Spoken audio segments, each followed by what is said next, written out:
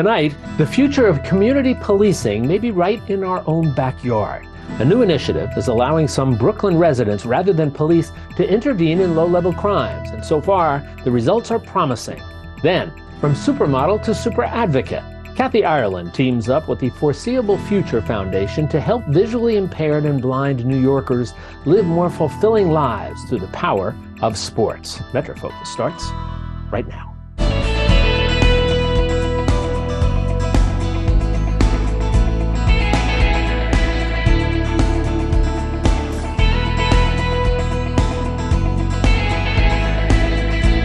This is MetroFocus with Raphael P. Roman, Jack Ford, and Jenna Flanagan. MetroFocus is made possible by the Peter G. Peterson and Joan Gans Cooney Fund, Philemon M. D'Agostino Foundation, Barbara Hope Zuckerberg, and by Jody and John Arnhold, Bernard and Denise Schwartz, Dr. Robert C. and Tina Sohn Foundation, the Ambrose Monell Foundation, Estate of Roland Carlin. Good evening and welcome to MetroFocus. I'm Raphael P. Roman. In Brownsville, considered one of Brooklyn's most dangerous neighborhoods, community members are coming together to try out a new approach to public safety. Brownsville In Violence Out is an anti-gun violence initiative in which Brownsville residents respond to low-level street crimes themselves rather than having the NYPD make arrests. And joining us now with more on what this model of community policing looks like is anti-violence advocate and the leader of Brownsville In Violence Out, Dushoun Bigga Almond. Bigga, welcome to MetroFocus. Thank you for having me. I appreciate it. So Bigga, let me start with this. Why don't you tell us a little more about the goal or the mission of your organization beyond what I said in the introduction? Okay. Well, Brownsville In Violence Out is a Canberra's anti-gun violence program, and we're aiming towards minimizing and mediating certain situations that the NYPD and certain other organizations might not be able to sit at the table and take a part in a peaceful solution that leads to success. So tell us exactly how that works in practice. For example, how often are you on the streets? I'd like to know that. And how do you know when something is going on, where there may be some trouble brewing in their neighborhood? How do you get word of it? Okay, well, what we have is, they call us credible messengers. So we take our credibility and we use it, as we've done time and time again in the streets when we weren't doing the work, to use that, our trust and our loyalty in the community, for people knowing that we're the real deal, that you can trust us, and we come from this as well. And as far as the times that we come out, it doesn't even matter. The times vary. We'll come in anywhere from 8 in the morning and leave at 3 at night, depending on the event or the situation that happens. So we can be out there coming home from work at Sunday in the morning. So it doesn't matter. And how do you get the call? I mean, are 911 calls referred to you by the police? Well, during the BSA times, which is the Brownsville Safety Alliance, yes, the 911 calls are diverted to us. But as far as the work that we do in the community outside of that, we always have our own people, our participants.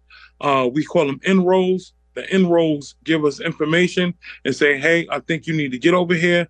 It may be a brewing situation, and I think you guys need to mediate it so it'll be a peaceful outcome. And does the NYPD plainclothes officers, are they always shadowing you or just sometimes? The NYPD doesn't shadow us at all. I thought they were always in the background somewhere. I think the New York Times article made that reference, right? Oh, yeah, that was for the BSA. The BSA, yes, that is a situation where the NYPD, they give us a 2-block radius to take care of ourselves, divert the 911 calls to us, and we take care of the problem right then and there. On the spot mediation, no waiting, it's happening right then and there. Now, you talked about credibility and how that helps you enormously because people trust you. What does that credibility look like? How do you get that credibility? Or how does one get that credibility? Well, back in the days when I was growing up, people became credible because they did what they said they was going to do. And they stood for certain things that were outside of their normal practice of life. Yes, we've all done things that we weren't so happy about. You'll find this in this line of work. But at the same time, we were always trustworthy, and people trusted us to be exactly who we say we are. Not just a tyrant, but a stand-up individual at the same time.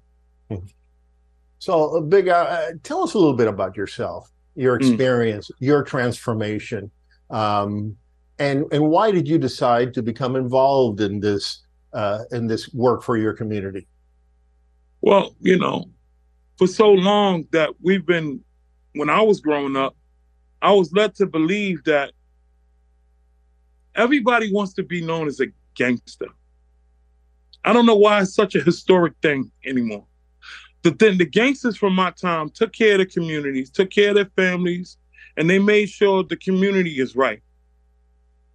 So now we sit here and say, in these days and times, we look at the youth and a lot of them are saying, I'm a gangster. You don't really know what that means. And we realize, and I realize, these young men and women are being taught the wrong way. It's like the blind leading the blind. So I want to make it to heaven. I don't know about nobody else. So I want to try to give a chance to right my wrongs. And for my family, my grandchildren, and my children, and everybody else's children, I want them to be able to travel peacefully without hearing a gunshot. I want them to be able to play in any park in the world and not being able to be afraid to be the fear of being shot. Yeah. Yeah, but you're talking about righting the wrongs, and I don't want to dwell on this just to point out your wrongs, but you were on the other side of the law for a while. Yes, right? And then that turned you around, and you turned around. Why? How? Because I realized that I was being part of a bigger problem. I like to say something that my grandmother, Helen Clark, by the way, she said, God bless her soul, and Bertha Clark, my aunt. Your ancestors didn't die just for you to die. And I pass that on to the generations now. Our ancestors did not fight just to sit back and watch us kill each other. Yeah, that's a good message. So listen, the New York Times article that I referred to, I think it came out back in April, told a story about you personally intervening with a man who was going into a bodega with a gun, and he gave you the gun and went home. And it has an interesting twist at the end that I want to get to. But what was his intention? Was he intending to rob the bodega?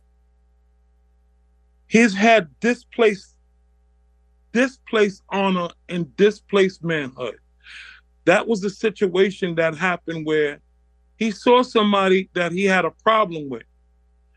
In all actuality, you really didn't have a problem with this individual. You were just hungry. So I walked up to him because he know where I come from and he know how I carry myself. I asked him simply, is there anything I can do for you? He said, I just want something to eat. I got him something to eat. We went across the street. He ate it. He gave me the firearm. And not only that, the twist of the story is that he came back the next day. He came back the next day. Right. He came back the next day and he broke up a fight with two pizza men at the Domino's down the block from where we was having the event. Now, that's a wonderful story. And obviously you have an incredible persuasive power. But is this the way you become a volunteer in your organization and in Brownsville In Violence Out, just because you wanted, or is there something that the paper left out about training and about vetting?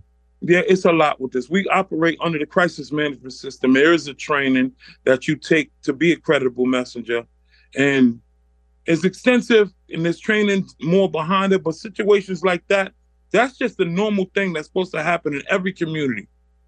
Every young man, every young woman has a duty to their community where they have to stand up. If you see something and you can successfully, peacefully negotiate it, do it. Now most overwhelmingly, though, that's the way it goes with you guys. From what I've read, you've been very successful in, you know, and de-escalating all kinds of potential crimes and tough situations. But unfortunately, they don't always go smoothly. In fact, Tyrone Sloan, a member of your organization, was shot in the chest after intervening in a situation involving a gun in the Tilden houses where he lived. What was the effect of that shooting on your organization and on your fellow volunteers? Did it change the way you conducted your business? And has anything like that happened since? No, not with our team, not with Tyrone, but in the past, even when Tyrone came aboard, because I came aboard before him, I started tapping into therapeutic services. When you're part of the crisis management system, you have these resources at your disposal, and he utilizes them. He started getting into therapy before that, but after that, he needed more therapy because, you know, a lot of us have been shot. Me, myself, I've been shot. Does it play back in my head? Yes. Is he all right and he working through it? Yes. He got right back to work. Oh, yeah? So he's doing all right. He's doing all right. Mm-hmm. What kind of feedback are you getting from the community about the work that you guys are doing? Well, it's been good. It's been a lot of community members want to take part in events that we having.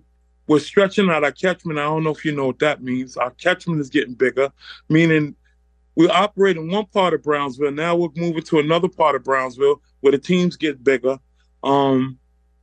And the response is good because Canberra allows us to be ourselves and at the same time work and do what's best for the community. Yeah.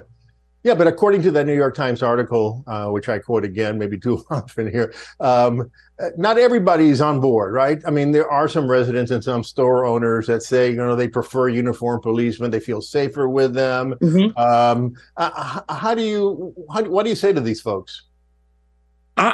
You know, I'm not going to sit here and say, everybody talks about defunding the police and things of this nature. This is impossible.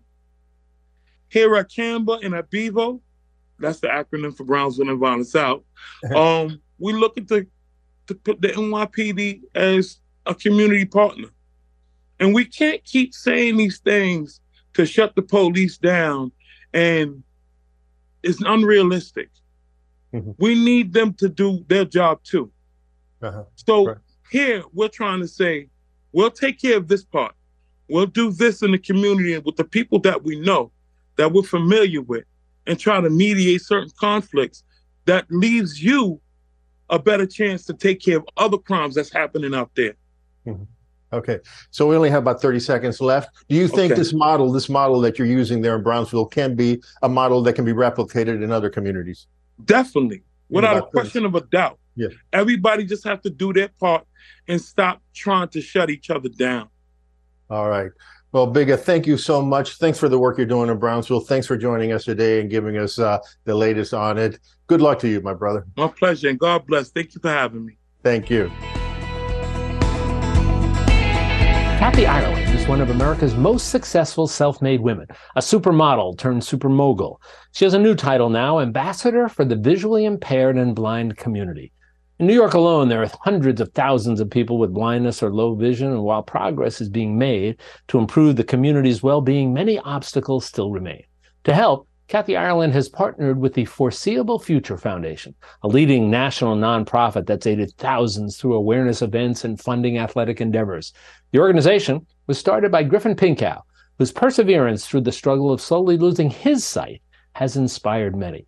Foreseeable Future recently honored Kathy Ireland at its Seeing Past Sight Gala. And we're delighted to have both Kathy Ireland and Griffin Pinkow joining us now to talk about this. Welcome to both of you. Thanks so much for joining us. Thank you so much. Thank you so much for having me. Hey, Griffin, let me start with you if I can, because I think it's important to set the stage for our conversation and to understand what you're doing and what Kathy's going to be doing with you. And that's for you to tell your own story. Briefly give us a sense of how you first discovered that you were losing your sight and what you did about it immediately.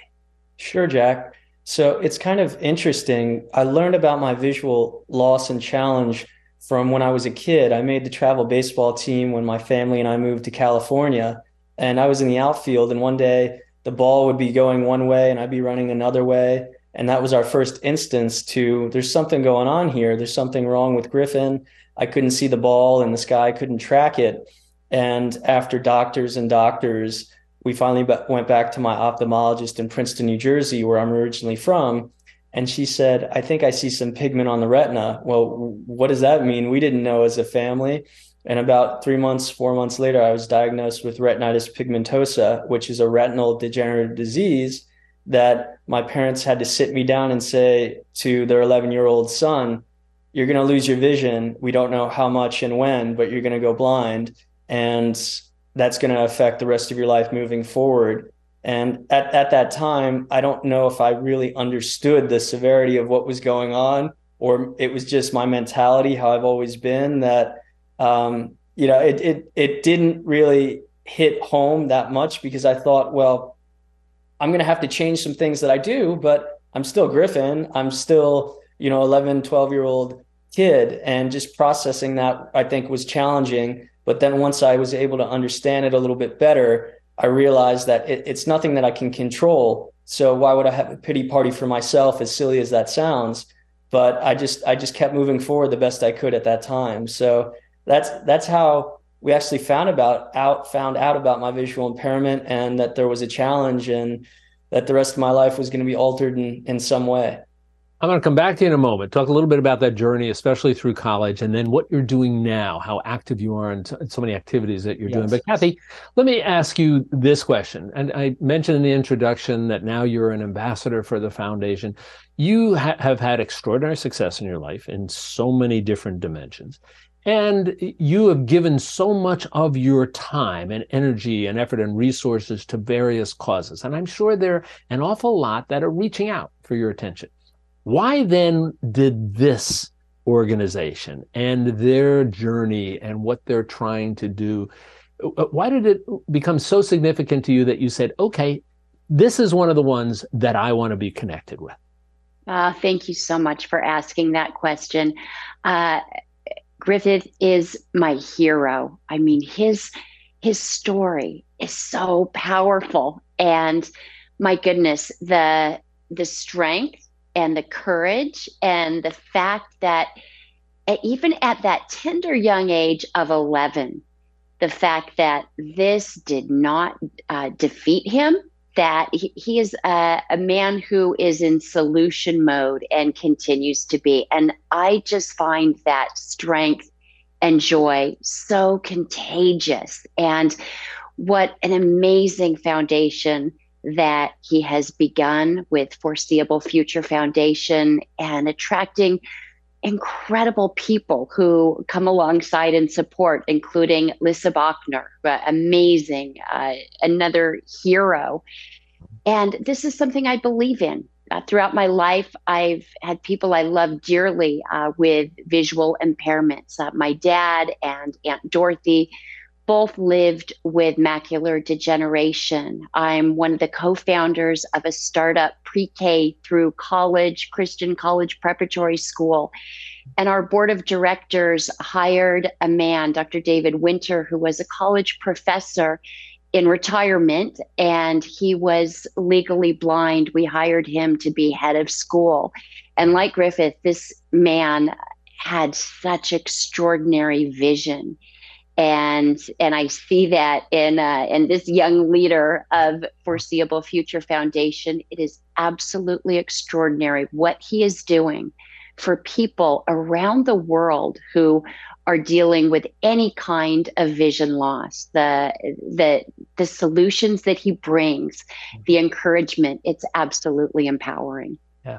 Griffin, back to you for a second. And sure. I will ask you about your journey, especially through college, and people should know now you have run marathons, you are training at the highest level for tandem cycling. But let's go back to the foundation. Yes. And how it came about and why it came about and what you're hoping it can do for others. Right. Well, it's interesting. So I was involved in some other organizations, and they're fantastic, and they're research based. And, the end goal is to find a cure, right? For myself and many others dealing with these visual impairments and blindness. But at a younger age, in those college years, I thought, well, what is going on now that can help these people and young adults and kids and just the community an opportunity to do something now between however old they are, and when hopefully in the future they can actually have vision and have vision restored. And from those experiences, seeing that there wasn't much going on in that intermediate, that if there's a cure in 10, 15, 20 years, that's fantastic. But I want to help people now and help them in their day-to-day life. So that was kind of the catalyst for wanting to do something. And then trying to just figure out, well, I know I want to help the visually impaired and blind community because I'm a part of it. And I thought, well, sports is so near and dear to my heart. That can be something that we can grow upon. And athletes just don't do their sport. There's so much you get out of it. The team environment, the time management perspective, the interpersonal communication skills, the accountability, the leadership, that everything that you can get from being involved in sports and recreation, and also educating people and bringing awareness to adaptive sports, visual impairments and blindness, and what people can do, even dealing with a challenge. So that's kind of how it started. And we've been able to grow it over the past few years. And now we're actually expanding and seeing how we can help the individual as a whole. So still focus with the sports and recreation component, where we help fund organizations and individuals all over the country to be able to achieve their athletic endeavors, but also see what we can do more on the recreation side. So we started a ranch program, which we're doing in 8 different states this year. We started an advocacy curriculum for people. We're doing a few other programs as well, such as a literacy program in Massachusetts. So we're really expanding and hoping to change the stigma and break down the barriers between the sighted community and the visually impaired, because we're all just people, and it's okay to ask someone, if they need help or if they don't, and whether that's through doing a sport, doing some recreation, or just doing a daily function. So that's where I see it growing and being able to expand and help in those ways. Kathy, as you know, there can be very positive powers attached to celebrity if they're utilized in the right way.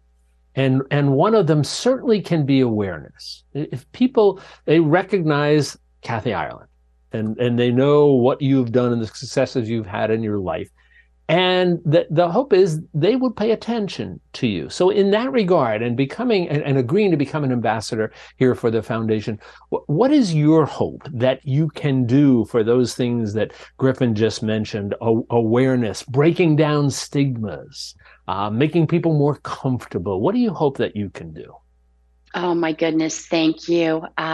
My hope is to do whatever I can do to expand Griffin's great work and this vision that he has that is already just changing lives in such powerful ways. And so as a business person, as an entrepreneur, I see the entrepreneurial spirit in Griffin, and he is his business savvy, and how he is taking those skills, that brilliance that he has, and he is pouring it into this foundation that is having such an impact. So my hope is that we bring more awareness, and that Foreseeable Future Foundation, that it will scale and continue to scale to be all that it needs to be to reach people everywhere.